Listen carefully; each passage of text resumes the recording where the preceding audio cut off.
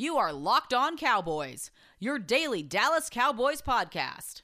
Part of the Locked On Podcast Network, your team every day.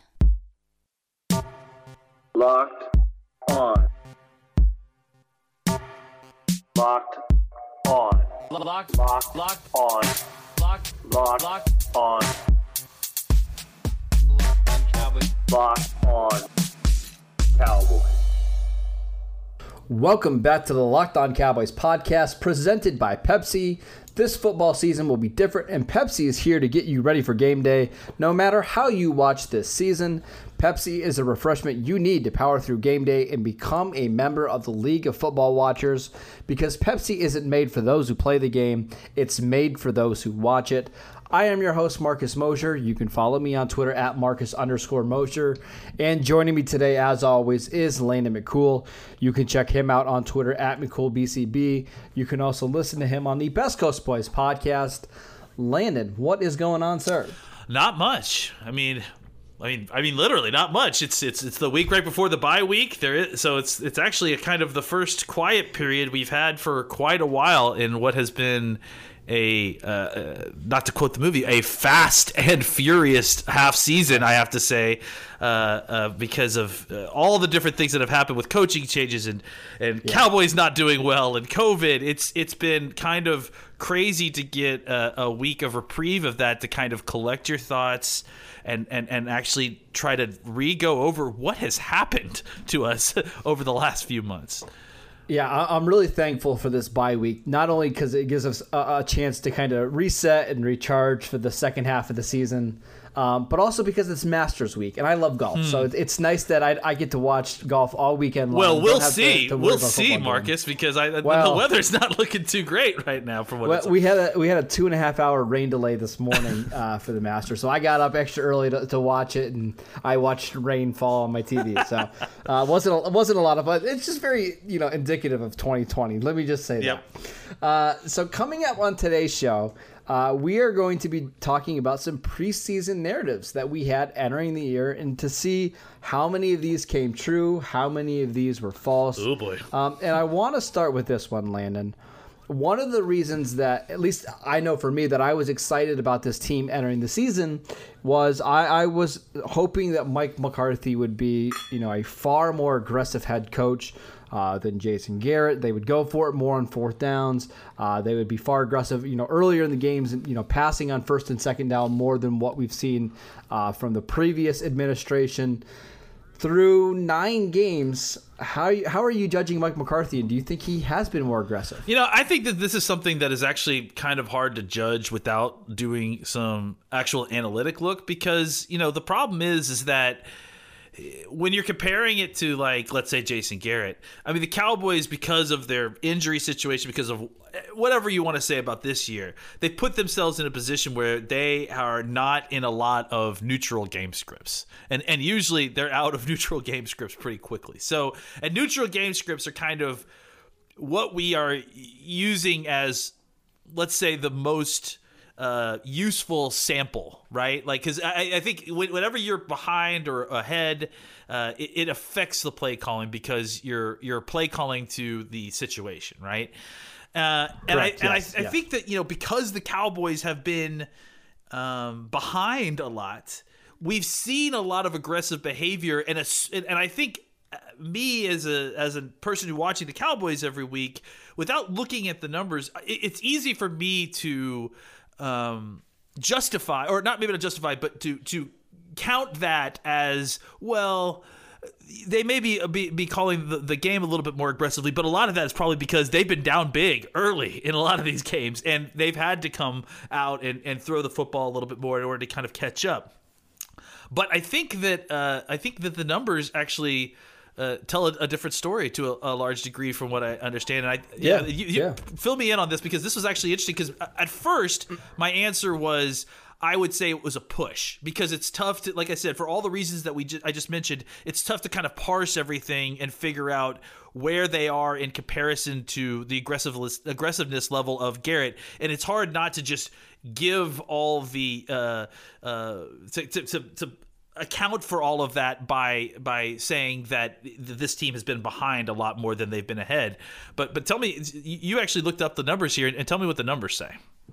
Yeah, so going into week 9, so this does not count the Steeler game because I just haven't been able to get the data yet. But going into week 9, when the win probability for the Cowboys was between 25 and 75%. So basically, a neutral game script. The Cowboys were number 1 in the league in first down pass rate, early down pass rate. We were seeing this team be extremely aggressive. And if you want to narrow that down to just when Dak Prescott was playing, this team was blowing everybody else out of the water on first down pass rate. So that's what made me feel really good about this team and their aggressiveness. It's so unfortunate that Dak had to go down, because I think over the course of the season, once the defense improved a little bit, we would have really seen them rack up the points and build leads in the first half of games. Yeah, and it's again, I think we're all kind of looking at this through the lens of the way that the season has played out, and I think that it is having an effect on our, on our takes on this coaching staff overall. But I know we're seeing so many bad takes online about Mike McCarthy, and I don't understand it, man. I really don't. Yeah, and let's just take a second to talk about this, because I thought about this the other day. A lot of the stuff that you see a lot of former Green Bay fans coming out and saying, "I told you so," no. Like, a lot of that stuff that they're blaming on Mike McCarthy is not actually the stuff that they complained about Michael McCarthy in Green Bay. It's about, like, the stuff that's happening here is about injuries. It's about a porous defense that is, started to actually kind of turn it around a little bit, much to their own credit. If they could put 2 of these games together in a row, maybe they're middle of the pack bad as opposed to historically bad. And I think that all of this, again, in my opinion, it's really difficult to try and pin or get a good evaluation at all on Mike McCarthy because of all the weirdness that's been happening. So, I think that overall, all these takes about throwing Mike McCarthy under the bus about this, as soon as the rose is off the colors off the rose with this situation, everyone pulls their knives out for Mike McCarthy, and it's just like Garrett, and they blame it, and they blame everything for him on him. So I think that from what we've seen overall, considering the situation, I have not had necessarily a negative view on the way Mike McCarthy has coached this team.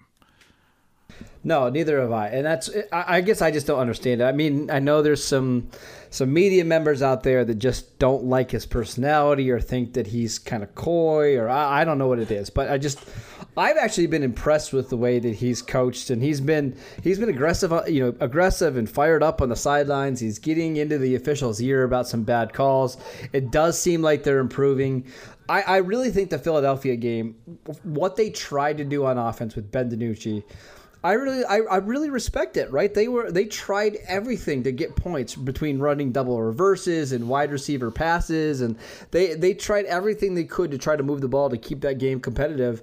And if it wasn't for a bad fumble call late in that game, the Cowboys had the ball inside Philadelphia's 20-yard line with a chance to win. So I think this coaching staff deserves more credit than they're being given.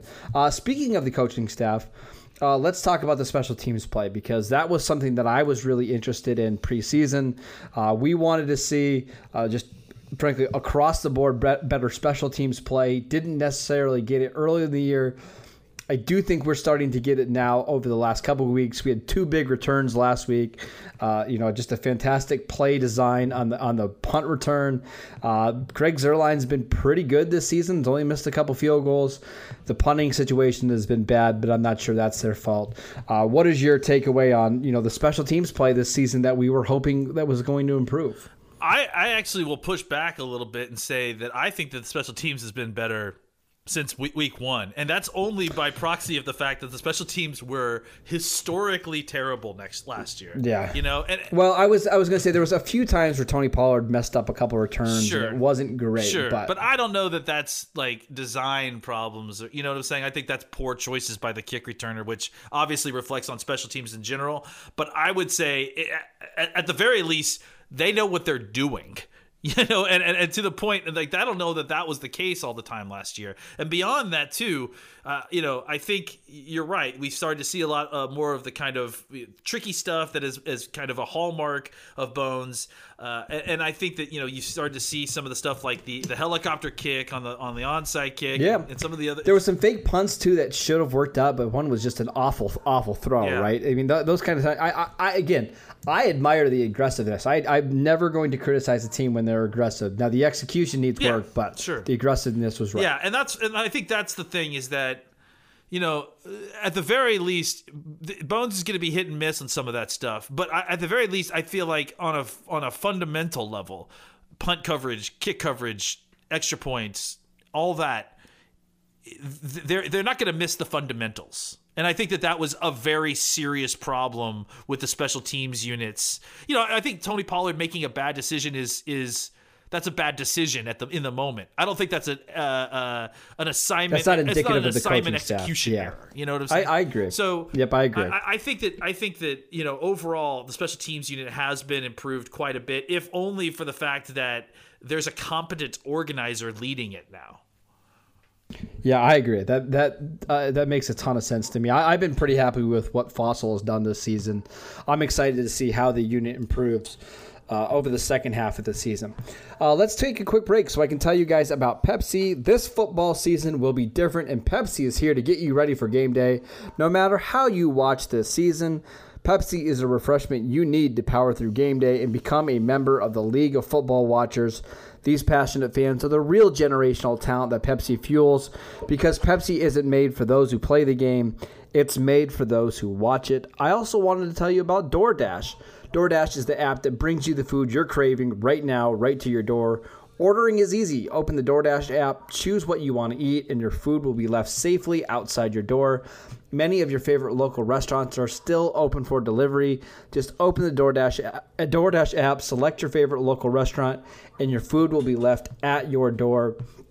Right now, our listeners can get $5 off and 0 delivery fees on their first order of $15 or more when you download the DoorDash app and enter code LOCKEDON. That's $5 off your order and 0 delivery fees when you download the DoorDash app in the App Store and enter code LOCKEDON. Okay, Landon, a couple more preseason narratives. One was, let's talk Dak Prescott. We thought that he could have MVP type of numbers, this season with all the weapons they had on offense, with the offensive line, with an aggressive coaching staff. How did that play out? Marcus, why'd you have to bring that up? I know. Look, I think it was playing out pretty well. I think when he was healthy, I think he was playing out of his brain well. I think that there were obviously moments when turnovers were an issue as he was pressing extremely hard to get to have it all on his shoulders to score a bunch of points. But I think we've seen the difference between having and not having Dak Prescott in this lineup with the Cowboys as they're currently constituted, and it's not pretty. Without that ability to kind of navigate a muddy pocket, deliver the ball down the field in an exceptional way, make plays outside of the pocket. The offense has been inconsistent at best, at very, very best. So I think that, the unfortunate part of that is obviously he's not really in the MVP discussion by any stretch at this point. But I do think that, I think I remember seeing that even 2 weeks after he had gone out due to injury, he was still leading the NFC, and if not the NFL, in passing yards. Yeah. So I'll give you his pace numbers. Ready? He played 5 games this season. He was on pace for about 6,000 passing yards, 300 rushing yards, 42 touchdowns, 13 interceptions. So the interception total were a little high. But he was completing, 68% of his passes. He was averaging, almost 8.5 yards per attempt. He was a threat rushing the ball. It's really sad. I'm not choking up because of Dak. I'm choking up because I have a cold. No, it's just sure. Yeah. No, yeah. Yeah, I just think that he was going to be on pace for some historic numbers, and it's just really unfortunate the way it played out. Yeah, it really is. I mean, that's why we were all just heartsick, and it was, speaking of choking up, it was hard not to choke up watching Dak cry as they were, carting him off the field, because how hard. I mean, as Cowboy fans, we know how hard he works and how much he puts into this, and how much he bet on himself, and how much he deserved to win, and again, even bringing it back up is really heartbreaking. Yeah, for somebody that was going to have like a 6,000 yard season, like that's probably what he would have done, and that is absolutely incredible. A couple more. How about Michael Gallup, Landon? We were worried a little bit that Michael Gallup could have been the odd man out in their wide receiver core. Seems like that was potentially playing out with, CeeDee Lamb getting a bunch of targets. Amari Cooper was getting his general, 10 targets a game. Michael Gallup through the first 5 weeks, and now through the, with Dak, and now through the first 9 weeks of the season, the numbers just aren't there. He's probably going to finish with 607 yards receiving. The touchdowns aren't going to be there. Were we right on this one? Yeah, I mean, I think we were just. I mean, it's tough because I think the angles as to why this is happening has changed. Actually, I mean, I think a lot of the reason that Gallup has kind of been the person to take the step back is, I mean, not to take the step back, because I think a lot of it is targeting, but I think that a lot of it has to do with the fact that he is the deep threat. So especially once Dak was gone, and with Andy Dalton. I think immediately he didn't play one game, but I do think that they're the already kind of reduced deep ball targets fell even further. I mean, I think a lot of what really sealed the deal for a chunk of Gallup's targets to kind of either be reduced or taken away was the idea that the Cowboys lost both starting offensive tackles, and that really kind of made it a lot less palatable to try to stand in the pocket and deliver the ball downfield, which is where Gallup makes his money, right? Yeah. So I think that we were right, but I think that maybe the reasons that we ended up being right might have been slightly different than what we had conceived of up front. Right. So, I mean, again, we have a long time before we got to worry about this because, we've got 7 games this season. We've got 16 next year. But what are your current thoughts about re-signing Michael Gallup? Because I've got a feeling that he's going to get some more money elsewhere. He's certainly could potentially go to somewhere where he gets more targets. What do we do with this? Because I think he's a fantastic player. I think he's got a really good skill set that fits with Dak. Do we think the Cowboys are going to potentially think about re-signing him? I know there was a lot of people when the Amari Cooper deal came out, and they were looking at the potential outs that they could let Amari go after the 2021 season, bring back Gallup, and go on with Gallup and Lamb. But I just think Amari's a better player and probably a better fit as the X receiver. What do you anticipate the Cowboys doing here? Yeah, I mean, I think it's difficult to know at this point. I think that at this point it's probably a Gallup versus I do think it a Gallup versus Cooper situation, right? Like I just think if it comes down to that, I don't think it's all that close to me, honestly. Oh no, I mean, as far as just like who's a better player, I don't think that those two things are close. But I think as far as what you could potentially, you have to include all the math here. Like, what could you potentially get for Amari Cooper if you wanted to trade him? And I think all of that kind of plays into the decision. I have a hard time believing that if they don't trade Cooper, that they're going to re-sign Gallup. So and I just think that they have shown that they actually like some of these down roster wide receivers, Noah Brown and Cedric Wilson, and this is a coach who has a lot of success in developing wide receivers. So I don't know that they're going to feel the need to necessarily go out there and try to sign Gallup to a huge deal or go replace Gallup with a huge free agent signing. So I would not at all be surprised if they bit the bullet with Gallup, got a nice comp pick for him, and then just kind of rolled with Cooper and Lamb and, Wilson, and maybe another wide receiver shows up. And again, I do think that, and I mean, I know a lot of people don't want to hear this, but I think that the fact that Dalton Schultz has picked up his game this season and showed you something, I think that there's something to the idea that, okay, now that Blake Jarwin's back, maybe we do want to play a little bit of 12 personnel. Maybe not. That doesn't mean lining up both on the line of scrimmage and that run game. No, but you could use them at 25% of the snaps together, right? And I also exactly. I also think if Dallas, like next year, let's say 4th round of the draft, they get somebody who they graded as a top 50 player. Maybe they do that and they kind of start preparing for if Gallup leaves.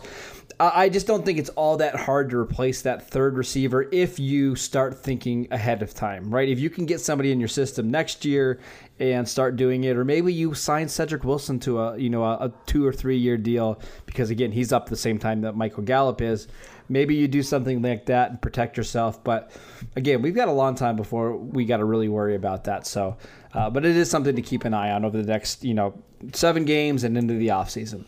Especially real quick, I'll just add, especially with the wide receivers it just feels like wide receivers now are just pouring out of college football, and there's you can get like it's just draft class after draft class. As long as you can find the guy in the right scheme and you don't rush him onto the field. Yeah, I do think you can get solid production. It's just so hard to find those elite top end guys, right? Yeah, I think that's the thing is that I think you've got 2 of those guys already with Cooper and Lamb and Gallup. Lamb and Cooper. Really, any 2 of these 3, whatever combination you want into what you need. Yeah, and I think because you have somebody like Lamb who now has a lot of experience playing in the slot, it just makes it easier, right? It's just easier to find guys because now you're not limited to finding just an outside receiver or just an inside guy. It's going to open up the talent pool so much over the next year and a half.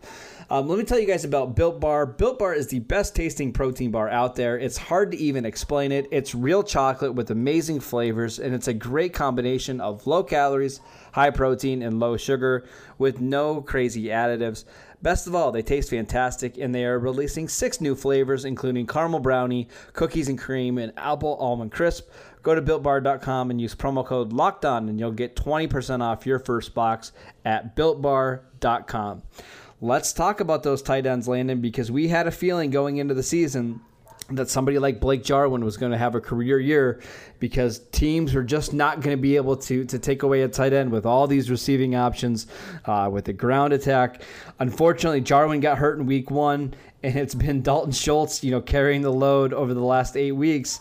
But he's absolutely doing that, right? I mean, our preseason assumption that the tight end in this offense was going to have some big numbers is absolutely coming true, correct? Yeah, I mean, I think that's the funny thing about this is that, the prediction, as long as you make it generic enough, it works out. It's just the issue was that, we thought the person getting those big numbers would obviously be Blake Jarwin and not Dalton Schultz. And I think that, again, that kind of goes back to what I was just talking about is that this is a team that, because of the way that they're constructed at wide receiver, there's lots of room to operate for a tight end in there. And I think that we thought that Dalton. I mean, I know that I was a big fan of Dalton Schultz, even coming out of college. Yeah. Pretty sure that you were as well. I was middling between it. I think you and John Owning were certainly bigger fans than I was. Yeah, I mean, I just think that he had an interesting skill set because he kind of came in as a very refined technique blocker who needed actually technique work in route running, but was actually undersized, which made his evaluation very odd because he needed to get bigger and he needed to get a little bit better route runner. But I thought the thing that made him special is that he knew the hard part. Right, he knew how to block and how to get in his body in good position to block and do those things. So the hardest, the thing that's the steepest curve a lot of times for these tight ends is learning the position, the mental part of it, because you have to be an offensive lineman and a wide receiver basically, and then learning how to block in the NFL and getting that technique down. And if it isn't refined in college, then NFL is not exactly the easiest place to learn that stuff, but I think that what it's played out is that you've gotten better than I expected results from Dalton Schultz this year. I mean, he's averaging over almost 11 yards a reception, and he's the fourth leading receiver on this team, and he's just gotten a ton of targets. I mean, we just talked about it. He's got 55 targets, just the same as Michael Gallup, and Michael Gallup is technically supposed to be the wide receiver 2 on this team, even though CeeDee Lamb clearly is the wide receiver 2 on this team. So yeah. I do think that, if you would have told me that Blake Jarwin was going to get injured, and I had to rank, the target share of all the players on this team, I think I would have been pretty surprised if you had put Dalton Schultz above Ezekiel Elliott after the injury to Blake Jarwin. But here we are, and Dalton Schultz has gotten more targets, and he's produced. I mean, I think that's the thing that is really been a great bonus for this year. And again, it's hard to find good news in this situation, but I think Dalton Schultz has really developed into a guy that could be I would say a very good tight end too. I think the way he's producing now as a tight end 1 is not maybe exactly what you want all the time, sure. But it's certainly good enough, and it's certainly good enough for a tight end 2 next year. Yeah, so I remember earlier in the preseason, this is actually like in my beginning of September, we did like a over-under prediction on a lot of the skill guys, and I specifically remember asking you, Blake Jarwin over-under 700 receiving yards for this season, and we both said like slightly over. Well, right now, Dalton Schultz, despite not starting in week 1, despite playing with 4 different quarterbacks now? Yeah, 4 different quarterbacks. 4. Is on pace for 700 yards and 4 touchdowns for the Cowboys on an offense that is, over the last couple of weeks has, dropped down to being one of the worst in the NFL. So Schultz is basically doing what we thought or anticipated Blake Jarwin would do. So that's pretty incredible. A couple things on defense, Landon, before we leave. We talked about this new scheme with Mike Nolan being better for Jalen Smith. We were hoping to see him blitz more, be a downhill player. I want your thoughts on that, but I also want to talk about the pass rush. We thought with, DeMarcus Lawrence and Aldon Smith and Everson Griffin that this would be an elite pass rush. It has been at times, but what are your thoughts on those 2 preseason narratives going into week 10? Give me the other one besides the pass rush. I'm sorry. Jalen. The scheme being better for Jalen. Yeah, so, I think we'll start with the pass rush first. I think in some ways, it's different than we anticipated, right? Like, I don't know that we, even with the most optimistic views necessarily, I don't know that we were so sure that Aldon Smith was going to come into the league and play the way he did early on. It certainly has tapered off these last few weeks to a certain degree, but I think that the fact that he hit those highs so early, I think that was surprising to all of us, even with the anticipation that this pass rush would be good. The thing that kind of offset that a little bit was I don't think any of us anticipated Everson Griffin being so bad, also DeMarcus Lawrence got off to a slow start because of some injuries, right? Yeah, and so I think to some degree, we were wrong, but I also think that this should be an incomplete, right? Because sure. I've seen 2 weeks of Randy Gregory. Oh yeah, and I'm just convinced. And again, not to toot our own horns, but we said this in the preseason. Don't be surprised if Randy Gregory gets in here and after 2 weeks is right back to where he was. He's just a special player. And that's what we're seeing, right? And that's what I'm seeing. I'm seeing a guy who is attacking the outside shoulders and then making swim moves so smoothly. Mm-hmm. The offensive tackle doesn't even realize what's happening to him, and he presents so little space for him to hit that he's already in the backfield. And dude, this is a guy who's been sitting on his couch for This is what's so frustrating. I would love to see what Randy Gregory would look like if he could put 2 seasons in a row in an off season where he doesn't have to worry about trying to get reinstated. You know what I mean? Like, if he can just focus on football, imagine the development that we would get from somebody like Randy Gregory. And that's, again, it's why I thought it was so smart of the Cowboys front office to lock him up. I believe, it was early September before he was even reinstated.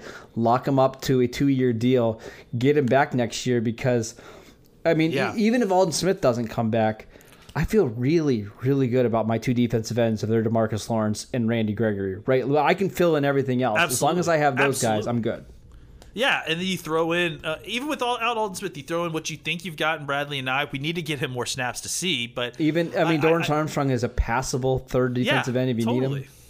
I think the defensive end position is what we want it to be, and I think as far as the pass rush, I still feel like going in week to week, I'm still recommending that the Cowboys try to find a way to put the other team in passing situations, because I still feel most confident in this defense when they are rushing the passer as opposed to stopping the run. I agree. And then just really quickly on Jalen.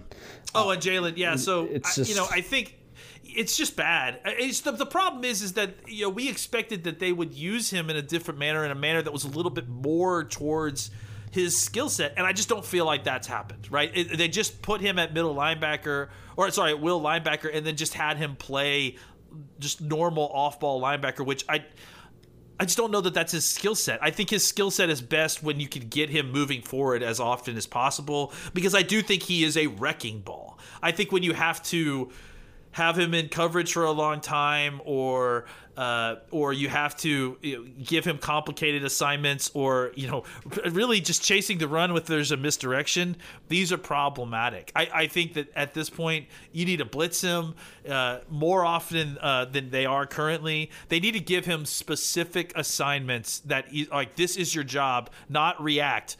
You're doing this. This is your job no matter what the call is.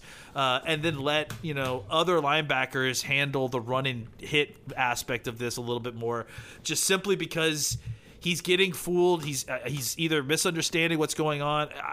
It's hard to say exactly what's going on, but the boom and bust play of Jalen that we've seen, that we hoped would eventually just turn into boom plays, has now just eventually turned into bust plays. I do want to point out that this was the first week since, I believe, he had one game against the Rams where he didn't play 100% of the snaps.